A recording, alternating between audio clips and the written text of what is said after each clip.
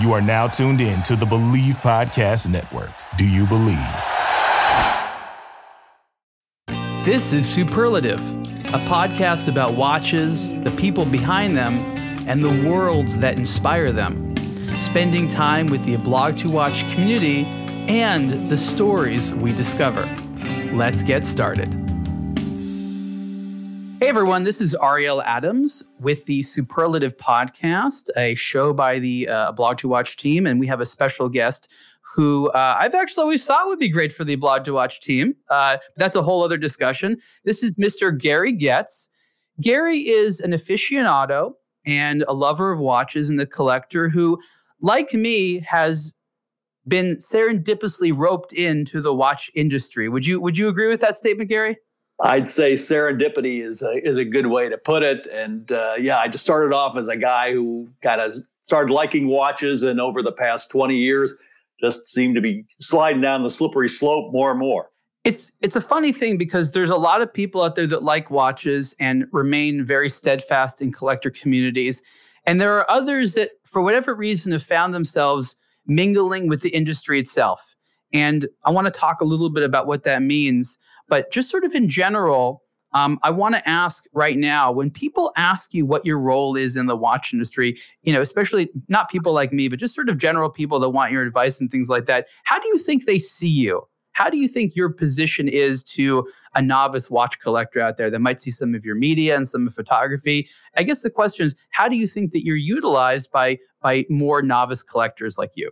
That's an interesting question. I guess the thing that strikes me is that I think I'm just kind of out here on my own, and I'll take pictures and put them up on my Instagram page, or write articles, or whatever I do, post responses to people. And I guess what I've learned is people actually are out there reading this stuff. And the way I learned that was that there was an incident a couple of years ago where it involved an auction house, and they had a particular item for sale, and I made a remark, kind of an offhanded fun. I thought it was a fun remark on it, and I got a lot of responses and blowback and everything. And I talked to my then offended friend at the auction house. I say, well, who listens to me? And he said, well, actually, more people than you think.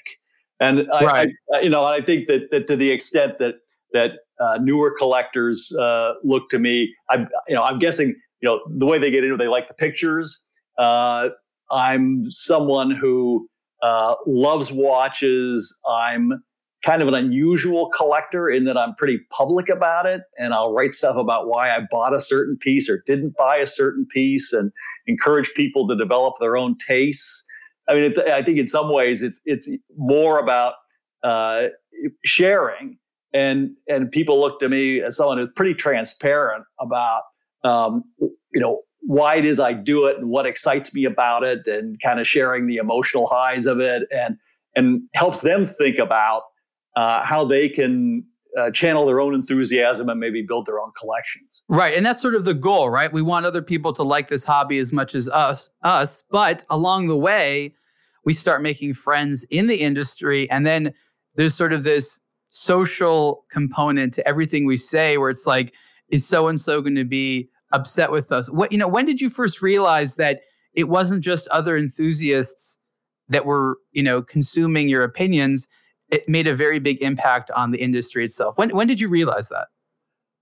Well, there's one manufacturer or one brand, they're part of a group, and it's been, 4 or 5 years ago now, that the CEO of that brand at a gathering asked a bunch of us our thoughts on how they could improve the brand, reach out to people, engage better with the collector and enthusiast community, and really turn into a more successful brand overall. And people were offering a lot of opinions, kind of off the cuff after a few drinks. And I said, look, I'm not going to tell you anything. I'll write you a letter. And I wrote him a letter the next week. And I thought, well, it'll probably go into the great void. But he wrote back to me. He said, "Boy, these are some pretty interesting thoughts. I don't agree with all of them, but we're having a management offsite this week, and I've sent it out to the entire management team." And I'd been pretty frank about some of my thoughts on some of their marketing efforts and product policy and all the rest of that stuff. And I thought, oh, geez, that's going to be a big problem. But as it turned out, they actually were really appreciative. And since then, I've run a collector panel discussion, private panel discussion for them, where the brand folks were actually watching, through a two-way mirror from the back room. I'm going to do another one of those with them on Zoom later this month. And so that probably is probably when I figured out that maybe there was some industry folks actually thought that I was representative of certain type of enthusiast or had access to other people or opinions, and could help them think differently about their own products and brands. Well, congratulations! You've introduced them to the idea of a focus group. Now maybe they'll use it. Yeah. Well, the funny thing is that apparently this is like the first time anyone at that brand had ever thought about doing a focus group, and let alone doing one. And so it is kind of one of those things where it's like, gee, brands have been doing this for a long time. It's funny though, because this industry is literally several hundred years old, and you and I, we both live and worked in California, and there's a particular type of way of doing business here, way of speaking. There's, of course, we're polite here, but it's also considered impolite to not actually share your thoughts and to give your opinion. So using the sort of business mentality that had been developed here, especially in sort of the West Coast of America, we take that same mentality to Europe, and it's like completely all wrong. We have to learn total new skills. And you have a management background, so it probably came to you more easily. But I was talking to my team the other day, and we were just sort of going over 2020 and things like that. And I remember having to say to them, listen, guys, it's one thing that I had to develop the ability to take my watch enthusiasm and run a magazine. It's another thing altogether to have to become an expert in like cross-cultural diplomacy and negotiations. Like UN levels of negotiation skills are actually necessary, I think, when it comes to speaking to certain members of the watch industry. Might you agree? Yeah, well, it runs both ways. I mean, and a dear old friend of mine and a guy I'm sure Alex Gottby. He had been an attorney for years, and he got into the watch business with Vacheron Constantin. And I've known him, through the purists for 20 years. And so the greatest thing he ever said to me, and I should have paid attention, was, if you love watches, don't get involved with the watch business. And it's like, if you love food, don't go into the kitchen at the restaurant, right? It's the same kind of thing. Or don't start a restaurant. But it goes both ways, right? As you say, there's a language. There are things that can be said, can't be said. But also going the other way, I think, particularly in Switzerland, everyone knows everything, but no one says anything. There's kind of this, vow of silence thing that goes on where, and I think, again, in American business and in California dealings, right, you're pretty open about stuff.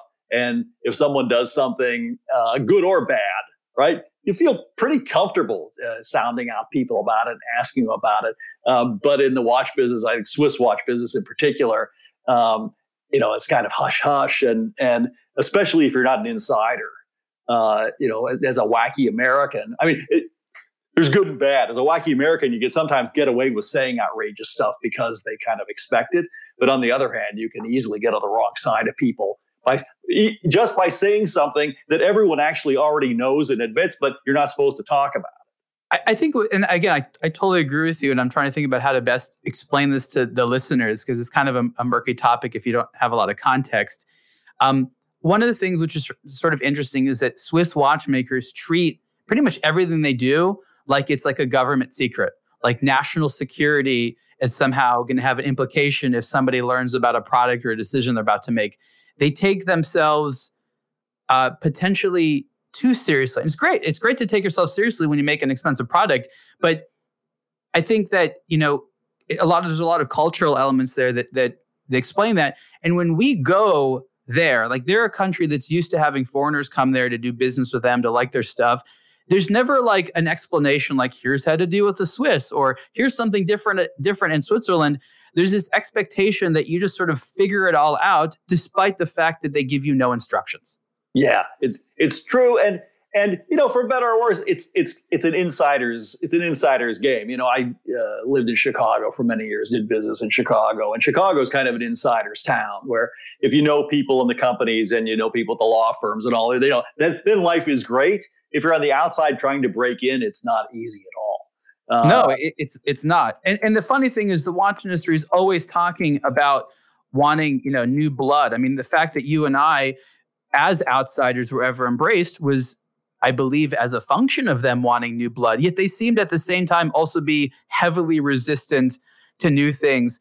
What do you think is the reason for this dichotomy of them needing outsiders, but at the same time also being very closed to outsiders? What causes this interesting problem? I saving all the hard questions for you, Gary. You're about to say that's the $42 question right there. I think, as you said, right, it's an industry with a lot of tradition.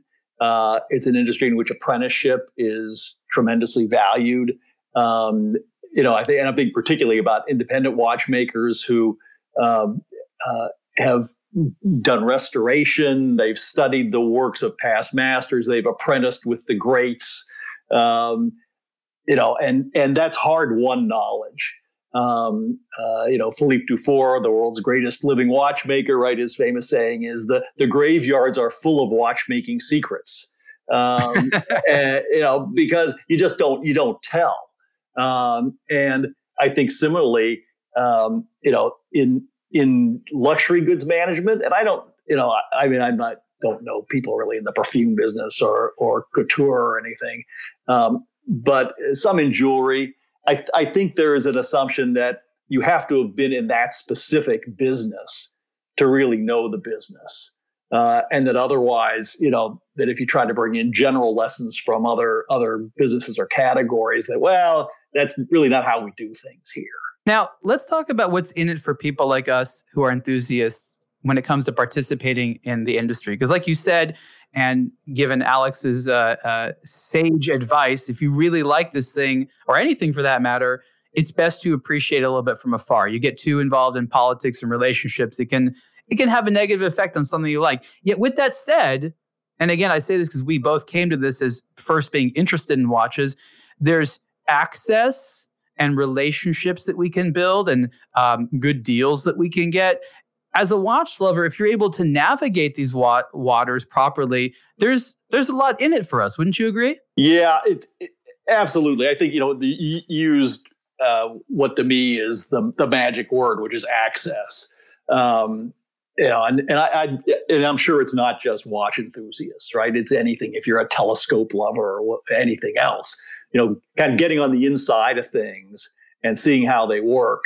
It's interesting. And the people are, this is, I think it's especially true, I guess, of the watch business. But I think people who are mad about art or anything else would say the same stuff.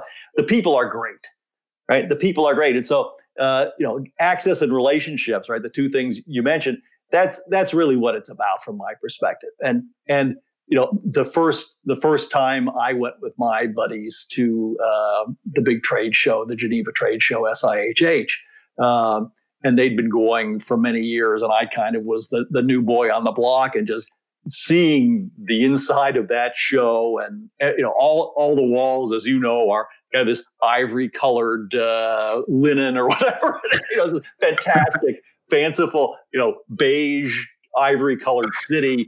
With all the luxury brands, and having people take them out of trays and showing the new watches to you, and meeting the brand executives and people who you've only read about. It's like a child's first Christmas.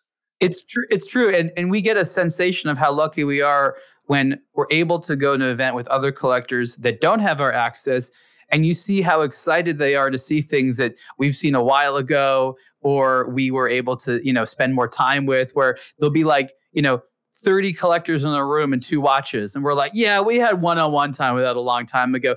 There's a good feeling associated with that, right? Yeah, absolutely. And to be fortunate enough that, say, look, I was in a room with, there were three of us enthusiasts, and there were 2 people from the brand, and we saw every single new watch that they were launching, and every metal, every color dial, every type of strap. I mean, whatever it is, we got to play with them and handle them and photograph them, before they were ever released to the public. It's exciting and it's fun. And then to go to the workshops, and see at the big companies, the big manufacturers, just to see how they do it and how it's different and is cool. And then we really haven't talked much yet about the small independent makers, where maybe it's 10 people or 5 people or 1 person making watches, and just to understand their story. And you do get this tremendous access to the greats, right? To kind of like the Picassos of the watch business, and they're all there pretty close together. And if you know people who know them, you kind of drive around and visit, and it's just really a fantastic privilege. And it's just, I don't know, to me, it's engrossing, and just learning how it is they think about it and how they do it is really great for me. And it helps us appreciate it, right? Without learning those things, without access, we're not actually able to be as well-rounded watch lovers, because not knowing how something is made means you just can't appreciate that part of it. So in effect, this has given us an ability not just to have access for bragging rights, but you can't really be a total watch lover and enthusiast without being able to dive into the world that makes them, that designs them, and that markets them. Wouldn't you agree? Yeah, absolutely. And that's one reason I'm feeling, kind of deprived. I got the jitters because, the current world situation. I'm feeling a little stale, right? We haven't been able to get out there and see the people and meet them and hear from them other than virtually, but actually go and hands-on see what people are working on and ask them questions and have them show you stuff you never would have thought about, that's kind of second nature to them. I mentioned Philippe Dufour earlier. You go to his workshop, and he works, pretty much by himself, and he's forgotten more about watchmaking than most people will ever know. And he'll show you a little demonstration of a technique or something, or he'll pull out of this safe of his, always in a back corner, right? There's some watch from the 1800s or something. And right. See how they did that? And that's why I do this. It's like, holy cow. And if you drove through the part of Switzerland where Mr. Dufour and his contemporaries live, you probably wouldn't even know that they make watches in the region, right? You just drive through. It's that kind of quaint little countryside, but just sort of going to what you said about sort of access. If you're not invited, you don't even know that this is happening in the city you're driving through. Yeah, I mean, there, even the big buildings, right? There aren't a lot of signs on them, and it could be that they're making the greatest watches in the world, or they're making, I don't know, faucets or something. You never know. Never know. And then, Mr. Dufour, his workshop, as you know well, it's in an old schoolhouse, a little one-room schoolhouse.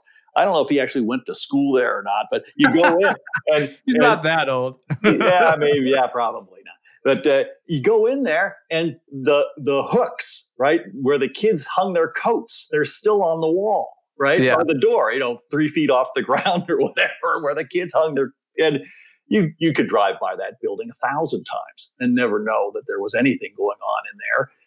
It's a little white clapboard house out of, basically at the corner of a small road and a smaller road, in the middle of nowhere. And it's really been my great fortune through the friends I've made, that they were already in, and so I got to tag along, and then you kind of picked up from there. So let's go back in time a little bit. And I want to sort of preface this part of the conversation with sort of a little anecdote. I was listening to a marketing expert recently. We were in a conversation, and they were talking about doing a survey of the watch industry online as compared to others. And they were shocked that forums are still like even a thing in the watch world, right? Like website forums were kind of big about, 10 to 15 years ago, 20 years ago, or even into the 90s. And in most other industries, the forum as a tool to disseminate information, to connect people has sort of gone by the wayside. There's just not that many of them. But in the watch space, it's still sort of very much a thing today. And you began your, I'll call it the community element of being a watch lover on a forum. Those are, of course, less important today. But what was things like back then that's different right now? Thinking about 10, 15 years ago, you still had the same enthusiasm for watches. But when it came to what's available for enthusiasts, community, how has the sort of community side of being a watch lover online changed over the last 15 or 20 years from your perspective? I guess the thing I'd stress is the needs that people have are exactly the same. It's just the way that they fulfill them are different. And so, 20 years ago, people wanted information. They wanted to affiliate with each other. They wanted to, make new friends.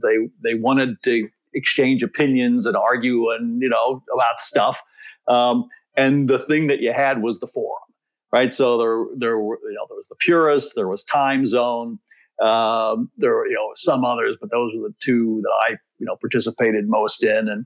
And back in the day, it's like anything else, right? The more similar things are, the more they dislike each other, right? So it was like the purists versus the time zoners, and which was kind of funny. It's like, well, I remember that. Yeah. Well, the time zone guys said, well, and it turned out, of course, they were all lovely people. But and you're forgetting the purist pro versus purists. Oh yeah, well because you're selling out, and oh my God, yeah. So I started in the days of the purists, and that was something I hadn't bought a watch in several years, and I was kind of interested in finding a certain watch, and I just stumbled on the thing online, doing a search, and this was maybe 2002, 2003, and asked, I'm interested in this watch. What do you think of this watch?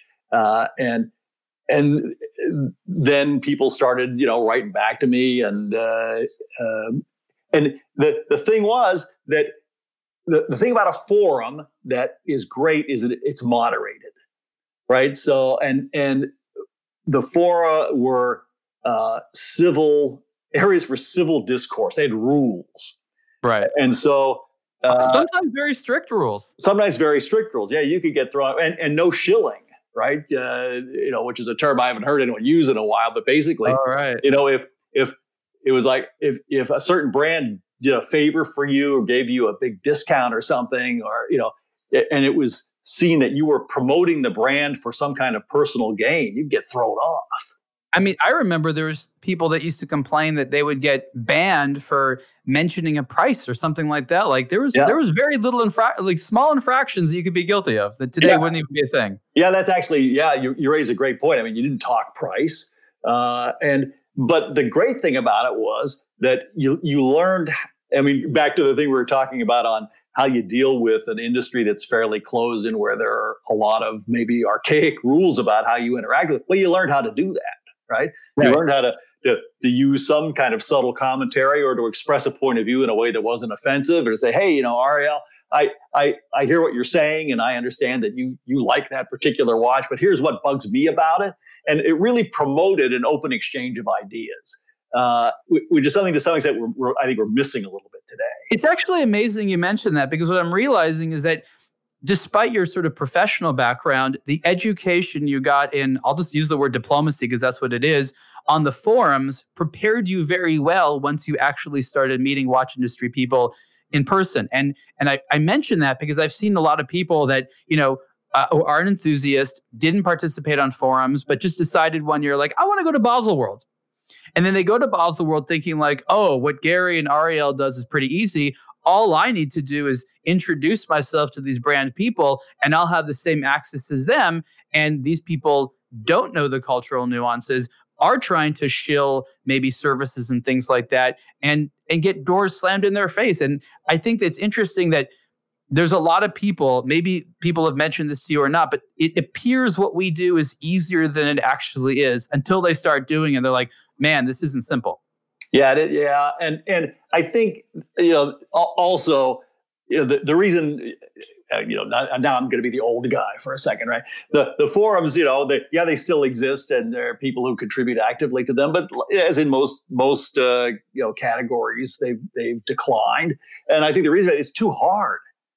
There's no like button on Time Zone, right? Basically, if you post something and I want to comment, at first I have to think of a title. I enjoyed your post on the blah blah blah. Okay, I want to be civil. Right? I really enjoyed your post and I liked your photo, particularly the third photograph in which and then you express your point of view and blah, well, you learn how to write, which is great. And you also learn how to express differences in opinion without offending.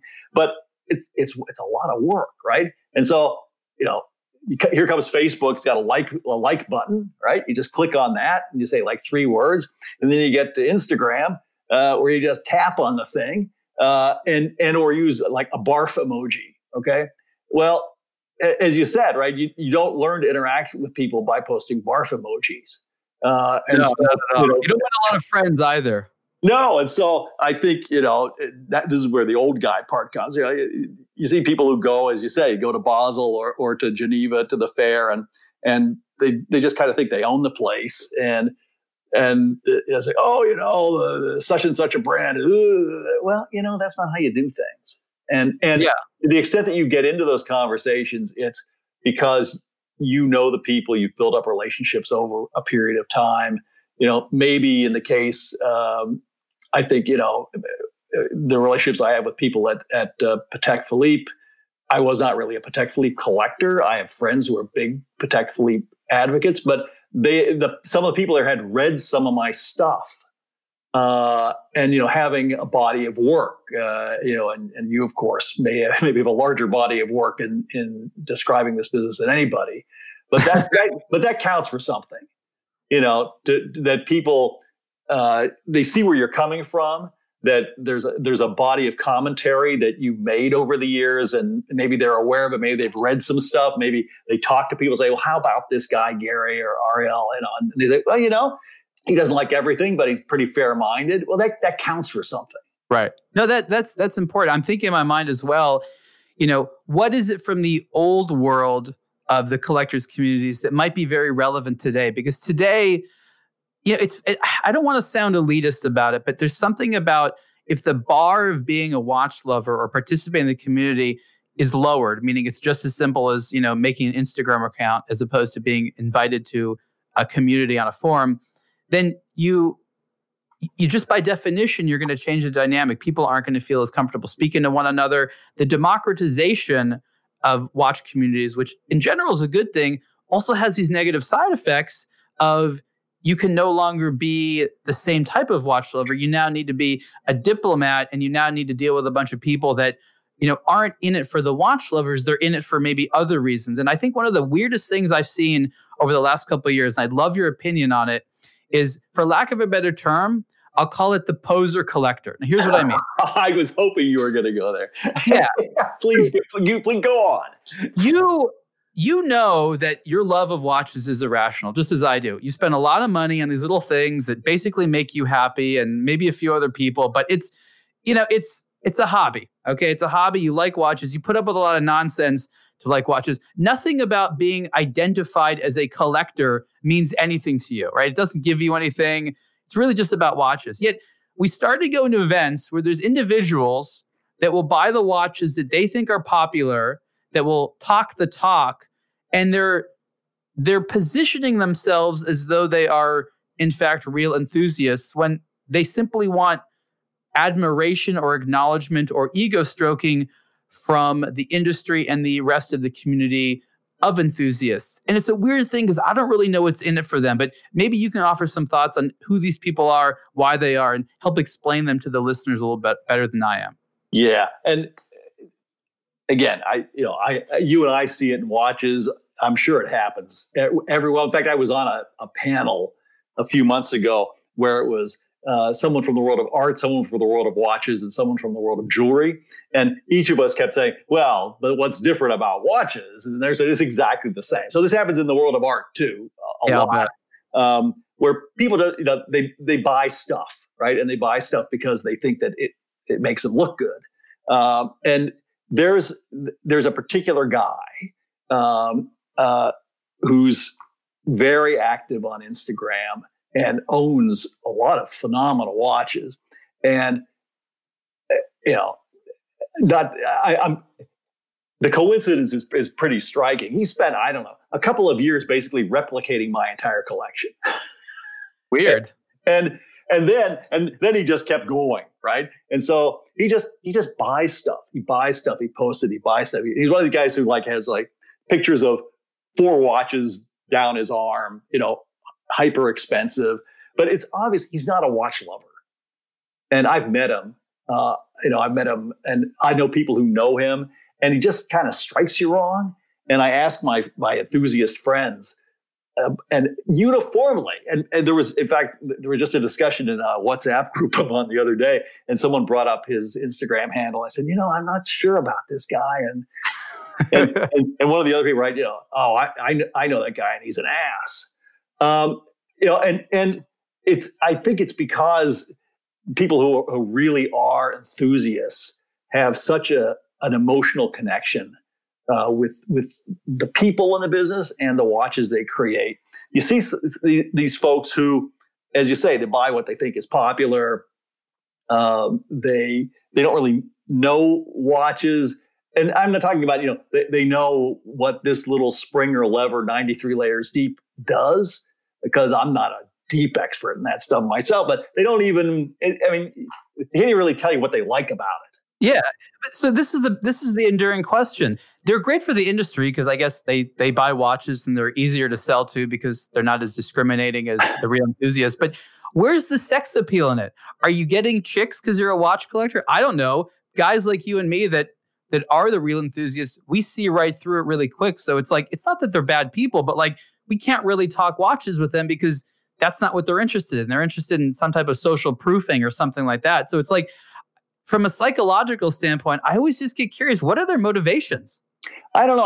I do think that the ability to publicize yourself through things like Instagram helps drive this, because there are a lot of kind of low information consumers of online media, and they look at this and they go, geez, this person has all this fantastic stuff, and and they get a lot of likes and comments, and they must find it gratifying, but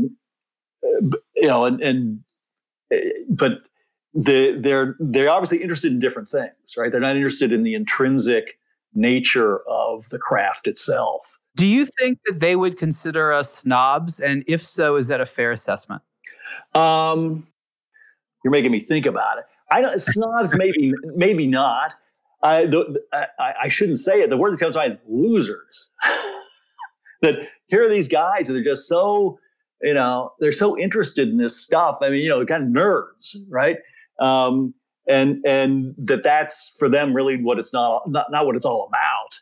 It's about the acquisition of coveted objects. But we make them coveted, right? So it takes so much effort to get to the point where you can actually, as an educated person, authentically covet something that if it wasn't for us, they wouldn't have anything to be into in the first place.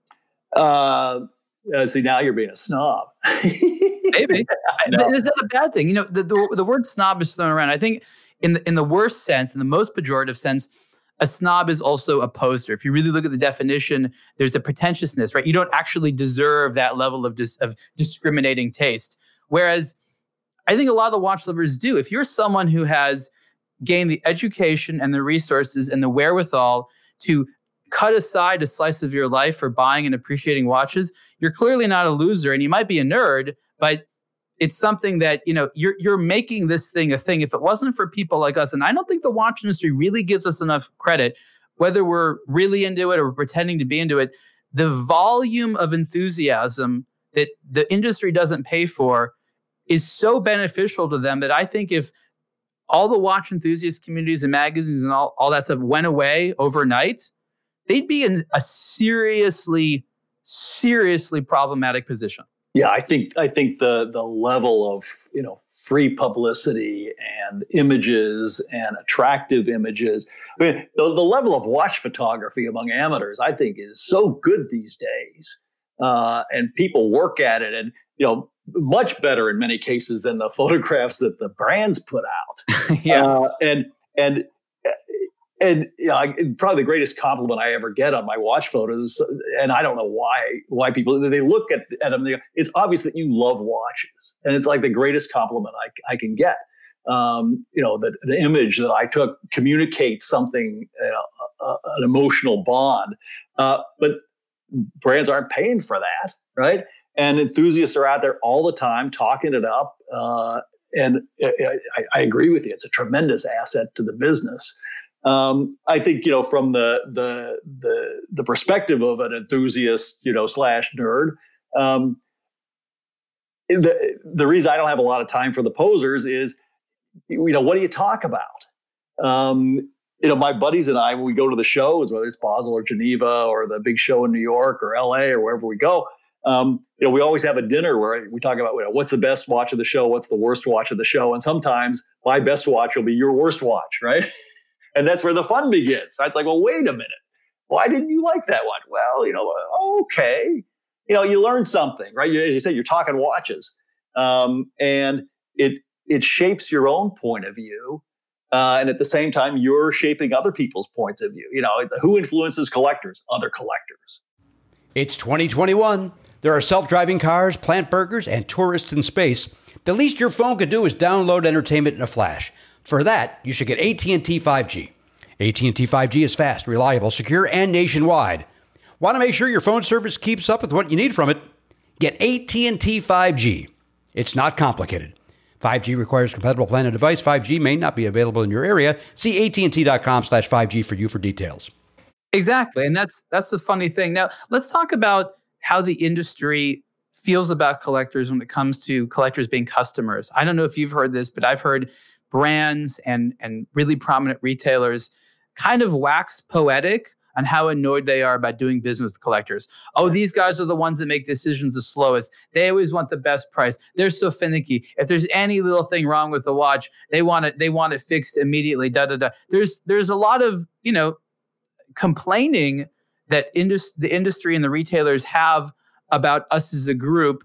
Is that fair, or does that just come with the territory of having a hyper enthusiastic base of people who are obsessed with details and have the money to feel like they should be able to receive what they believe they're paying for? Yeah, I'll tell you a story. I'll start with a story. Friends of mine and I were at a major brand salon in Geneva a few years ago, and we go in there every time we're in Geneva, and we spend time, and there's one of the sales associates that we always see and talk with, and he's like the world's nicest guy, and he shows us everything. So there was some new watch, and there was a particular technical question about, I forget, how the chronograph jumped, or is there something, right? So some really arcane question, and they actually have a watchmaker on staff at this boutique.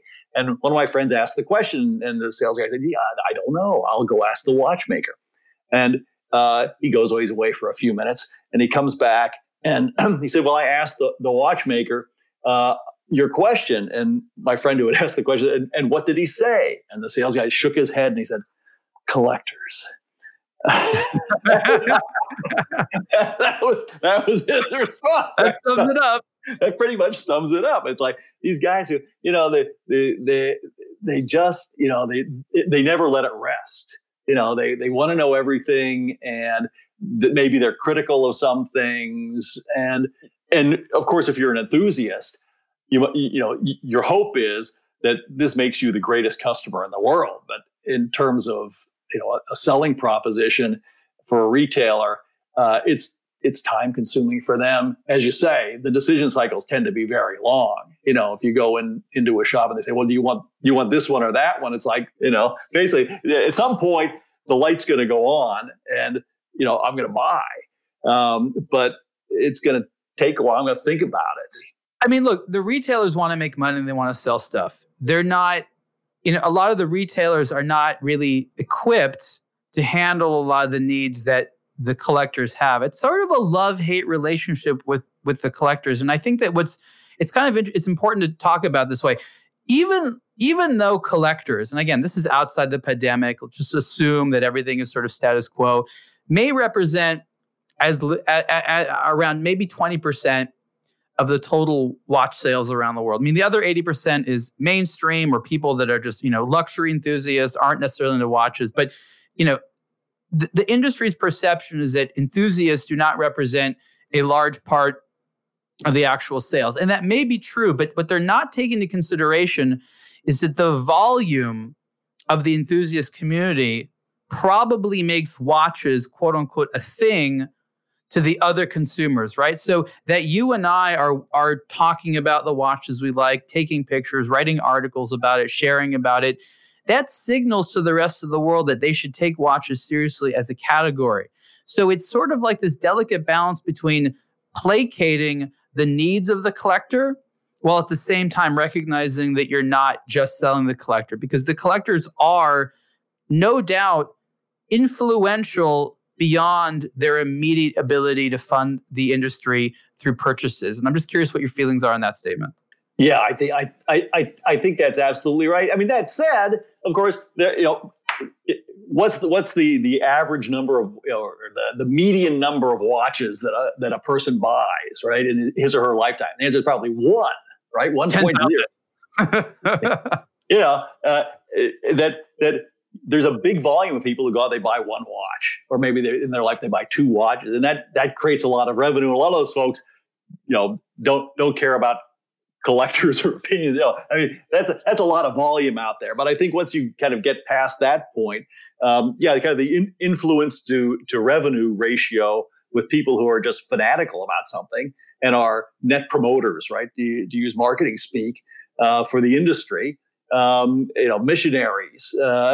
It's tremendously valuable. It's a difficult thing to communicate to the brands because even though this is such an old industry, so many of the people today sort of think on like a quarter by quarter basis. What has been your strategy? Because again, a lot of people, want your advice. What has your strategy been to tell them this is how to get what you want in the media, but what you really need to do, as the watch industry has always done, is think of the long term. None of the goals you have you're going to accomplish overnight. You know what I mean? Yeah, and I think there's a big difference between what I'll call the product side of these enterprises in a lot of cases and the marketing side, right? That on the product side, I think there's actually, because the lead times on development are so long, if for no other reason, you have to take, to some extent, a long view and say, okay, look, the watches we're going to introduce 4 seasons from now, 4 years from now, we're thinking about now. Whereas you've got, the kind of the new hotshot who's the new brand manager for Asia Pacific out in the market, who's saying, well, I've got a revenue number I've got to hit, and how am I going to do that? And that, I think that can cause some disconnects. Here's an interesting question. Have you seen any correlation between, I'll call it brand management style, and their ability to deliver a really satisfying watch? Or can a company make an amazing watch irrespective of sort of how the upper management or their marketing or distribution strategy is?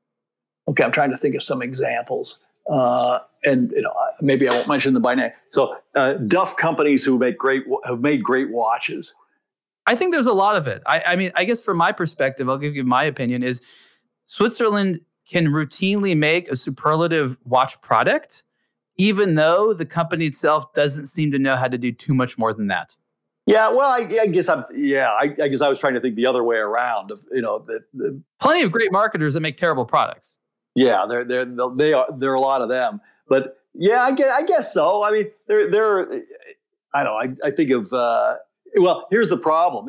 In that kind of world, I mean, those brands, I think, to some extent, are at peril. And you're talking earlier about the posers who basically buy watches they think other people think are popular. There is this tremendous convergence of demand on a small number of hot watches and hot watch brands.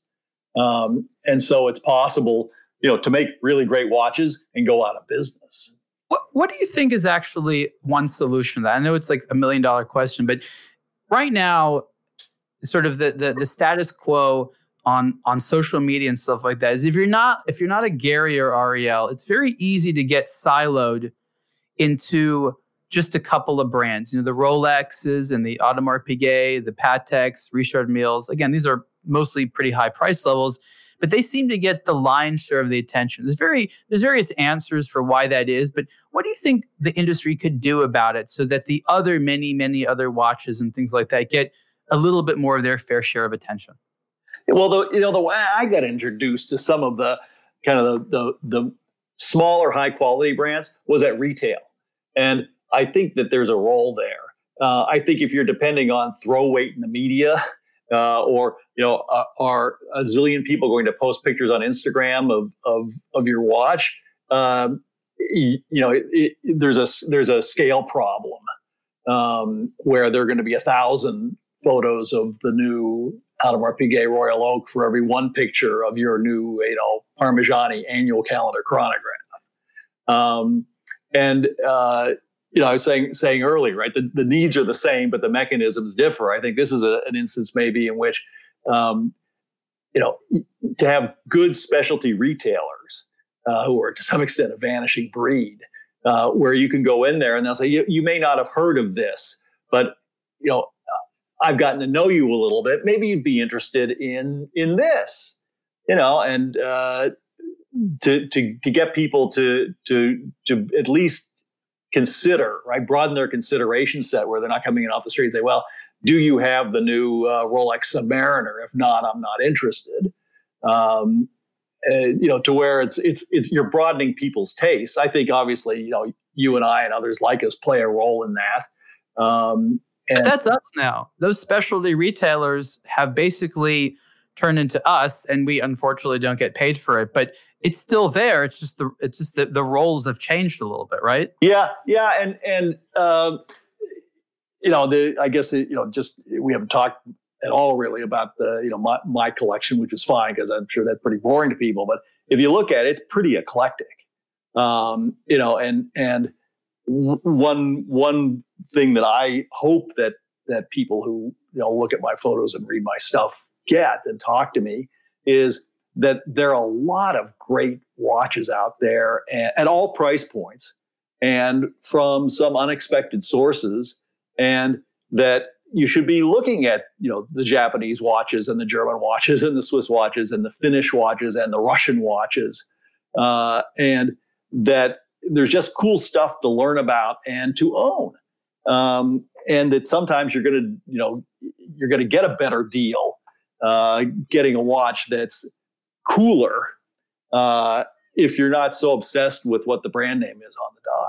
So let's talk about that a little bit. Because again, I didn't want to put you on the spot, of course, and be like, "Gary, tell me about your watches." But I think it is important to position yourself a little bit as a collector. You are someone that buys or is known to buy some of the more elaborate, expensive watches out there. You no doubt have eclectic taste and things like that.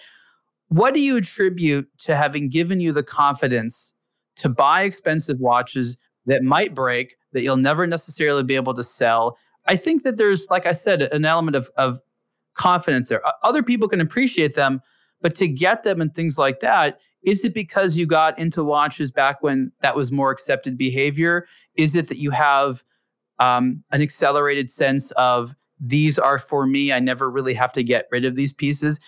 Help explain what some of your strategies are behind buying watches. And again, for the people listening, you might want to mention some ballpark valuations of the types of average watches you might buy, because I think it's very different to listen to a collector that buys $2,000 watches versus $20,000 watches versus $200,000 watches. There's a lot of different mental processes to go on because those are by no means equal choices. Yeah. Okay. Well, I'll try not to go on too long about this because I love the watches, but you make a great point. About different value tiers or pricing tiers, and a really good friend of mine has a portfolio model for watch collecting, which I think is great. He said, look, there are foundational watches, which are ones that could serve as the basis for any collection over a long period of time. There are fun watches, which are watches, no matter what your budget is, that you could afford and are fun, and you don't really care about about value, and maybe you'll buy and sell a lot of those over time. And there are patronage watches, where primarily from independents, small makers, where you're trying to obviously both enjoy the watches, but also contribute to the watchmaking crafts and arts, and that they stay alive. And I'm collecting, buying, sometimes selling, because no one has infinite funds, across all those categories and across price points. So, I started, really getting into watches pretty seriously over 25 years ago. So, I went through the whole phase of, buying stuff I liked, and then 5 years later, 3 years later, what the heck was I thinking? It wasn't that I had some special insight that no one else has. It's that I bought stuff, and then my tastes developed and changed. But I think that's part of the drill. If you expect to buy 10 watches and own all 10 20 years from now, that's probably an irrational expectation. And so I started, and a brand I still own a lot, JLC, Jaeger-LeCoultre. And those watches are, by and large, $5,000 to $20,000 watch, $5,000 to $20,000 watches, and really beautifully made, in the sense of being inventive. And they, for years, as you know, right, made the movements for all the other watch companies, and just really an interesting brand. I came to them early. I think a lot of people, they either kind of find a brand like that, or they go with a brand like Rolex, right? And they become Rolex enthusiasts. Well, I kind of went that route, right, into Swiss watchmaking of a more specialized kind. And I think that helped, right? Because they make watches that are rectangular watches. They may, they're not all kind of mainstream watches. And then there was a retailer here in California, Northern California, by the name of Tim Jackson, who's in Southern California now. And he was fanatical about the independents. And he would fly them over to meet the collectors, and you meet the maker, want the watch, right? So I got into the whole independent realm pretty early. So for years I was buying watches, Ulysse Nardins for $3,000, and watches I don't own anymore. And then I think a lot of people do this. You go through a cycle where you sell three to buy one. You sell three to buy one. So along a data graph. I just talked about that in an article. We did a point counterpoint article on the Blog to Watch, and the question was, is there an ideal watch collection size? And we sort of went back and forth on this. And I pointed out something interesting. It goes exactly to what you said. So I'm glad you validated it. And the idea is this: over time, you as a watch collector, you just naturally buy watches each year. And if you did the math, that would mean that most collectors, who have been doing that, have collection sizes potentially in the hundreds. But through our survey data, we find something very different happens. People, even though they've been collecting for 20 years, have collections on average around 20 to 30 watches. Yeah. And the only way that comes about is exactly what you said. And this is what I said. And this, again, no one's actually said this to me to deduce it. You take multiple watches to trade up for one. So you naturally decrease your collection size because your aim is to get better watches. And as a result of trading, you end up reducing the size of your collection because you're not trading one for one. You're doing, like you said, 3 for 1. So I'm really glad you said that, because I was identifying this as being common behavior, but not a lot of people have really thought it through that way. You know what I mean? Yeah, well, and probably I haven't counted lately, but I probably around 30 real watches in the box. And so it's about right. Yeah, and as you say, you sell 3, you buy 1, and then something happens. So I ended up with like a Datograph, which is a really nice watch, and I bought it used for like $30,000, which was a lot of money, still is. And those kinds of watches, a third of what the retail price is. Yeah, well, we'll come back to that some other time.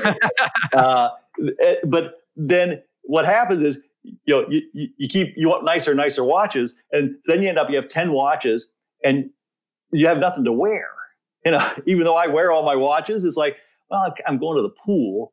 Do I really want to wear a $50,000 watch. No, not really. I need a beater. So you say, well, geez, what's an attractive $1,000 watch or $1,500 watch? So, in my collection now, I've got, I have a Ming watch that was I don't know, $1,500 watch, and I've got a Kurono Tokyo watch, which was a $1,500 watch, and I wear them a lot. And I've got I own a Dufour Simplicity, which is the market has gone crazy for those, and they're really valuable watches, hundreds of thousands of dollars. And some Pateks. I have a few vintage watches, which we haven't really talked about.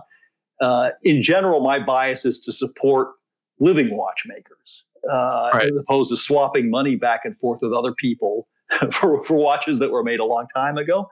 But there are certain classic pieces that just really speak to me, and that I think, that I really just wanted to have.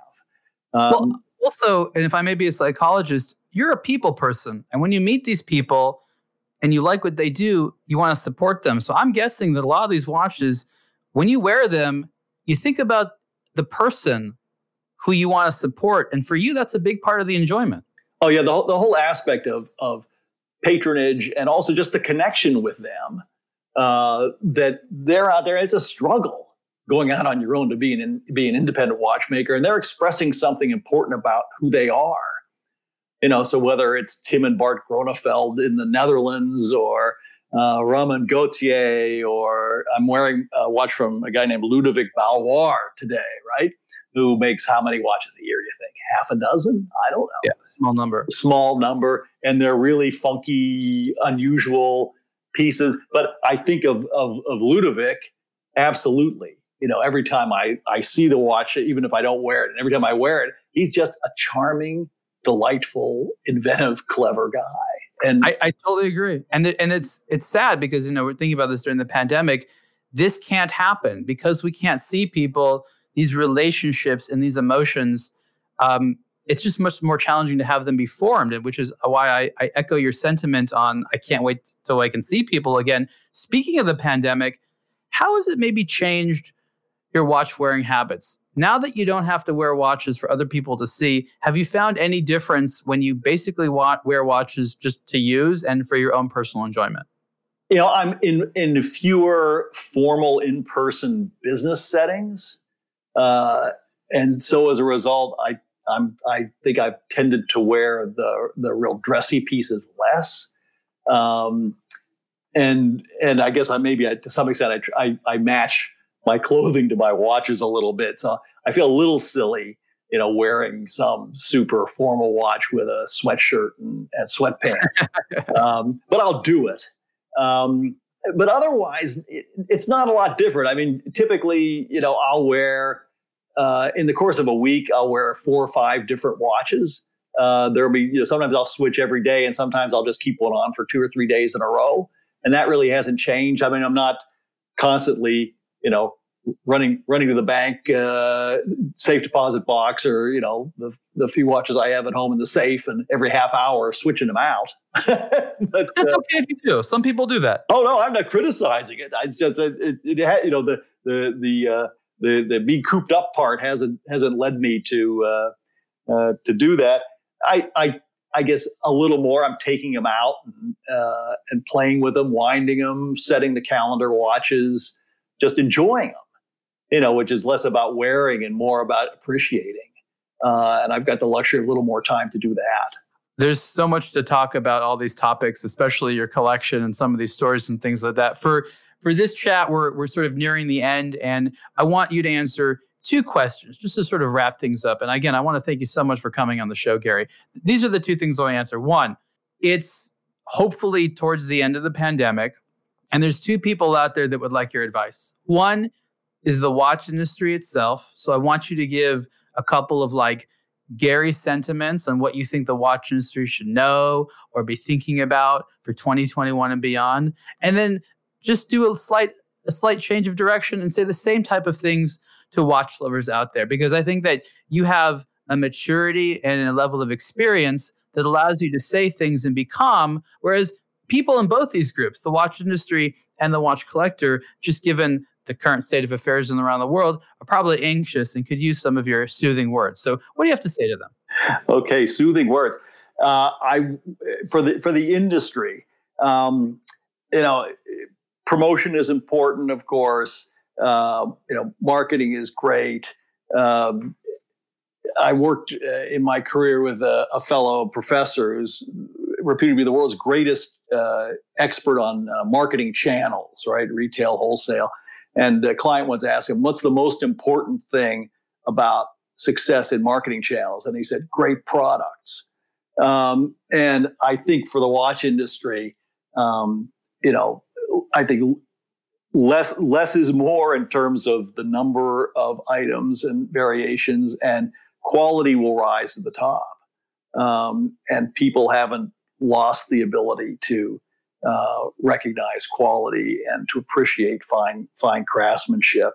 And the demand will be there, right? If there's anything that in terms of soothing words or words of encouragement, the level of enthusiasm through this whole period for watches, and the number of people I see getting interested in watches, and the number of people who respond to my photos on Instagram, and the age assortment, the enthusiasm for watches has not died, and I think if the industry can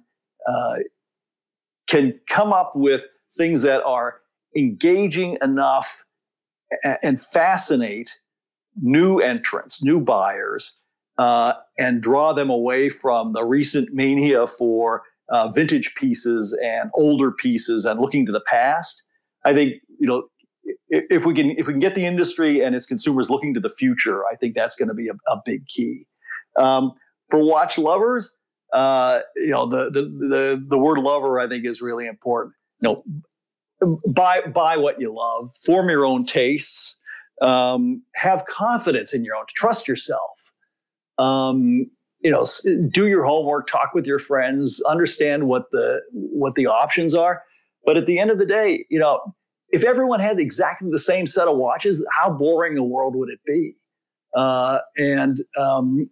Take advantage of the proliferation and the wonderful variety of what's out there, and educate yourself. And I'm trying to think of a time when I've ever had someone come up to me and say, "Geez, you didn't buy the Royal Oak and the Nautilus. You bought this other stuff, and you're a moron."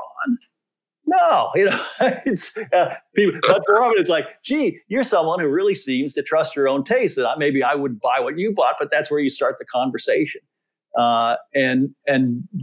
Just remember, right? There are watches involved, but ultimately it's all about the people. You got to have a little bit of a thick skin. Yeah. Thank you so much. Gary Getz is a man who knows what he's talking about. So I really appreciate you lending your voice and your ideas with the superlative audience. Gary, I'm really looking forward to our next conversation. Thank you so much for being on the show. My pleasure. Thanks for having me. Thank you for listening to another episode of the Superlative Podcast. Support the show by subscribing and rating it on your preferred podcast platform. For questions, comments, and ideas, please email the show at superlative@ablog2watch.com.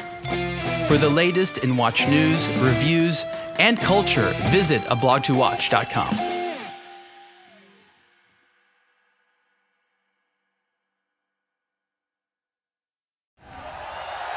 Thank you for listening to the Believe Podcast Network. Do you believe?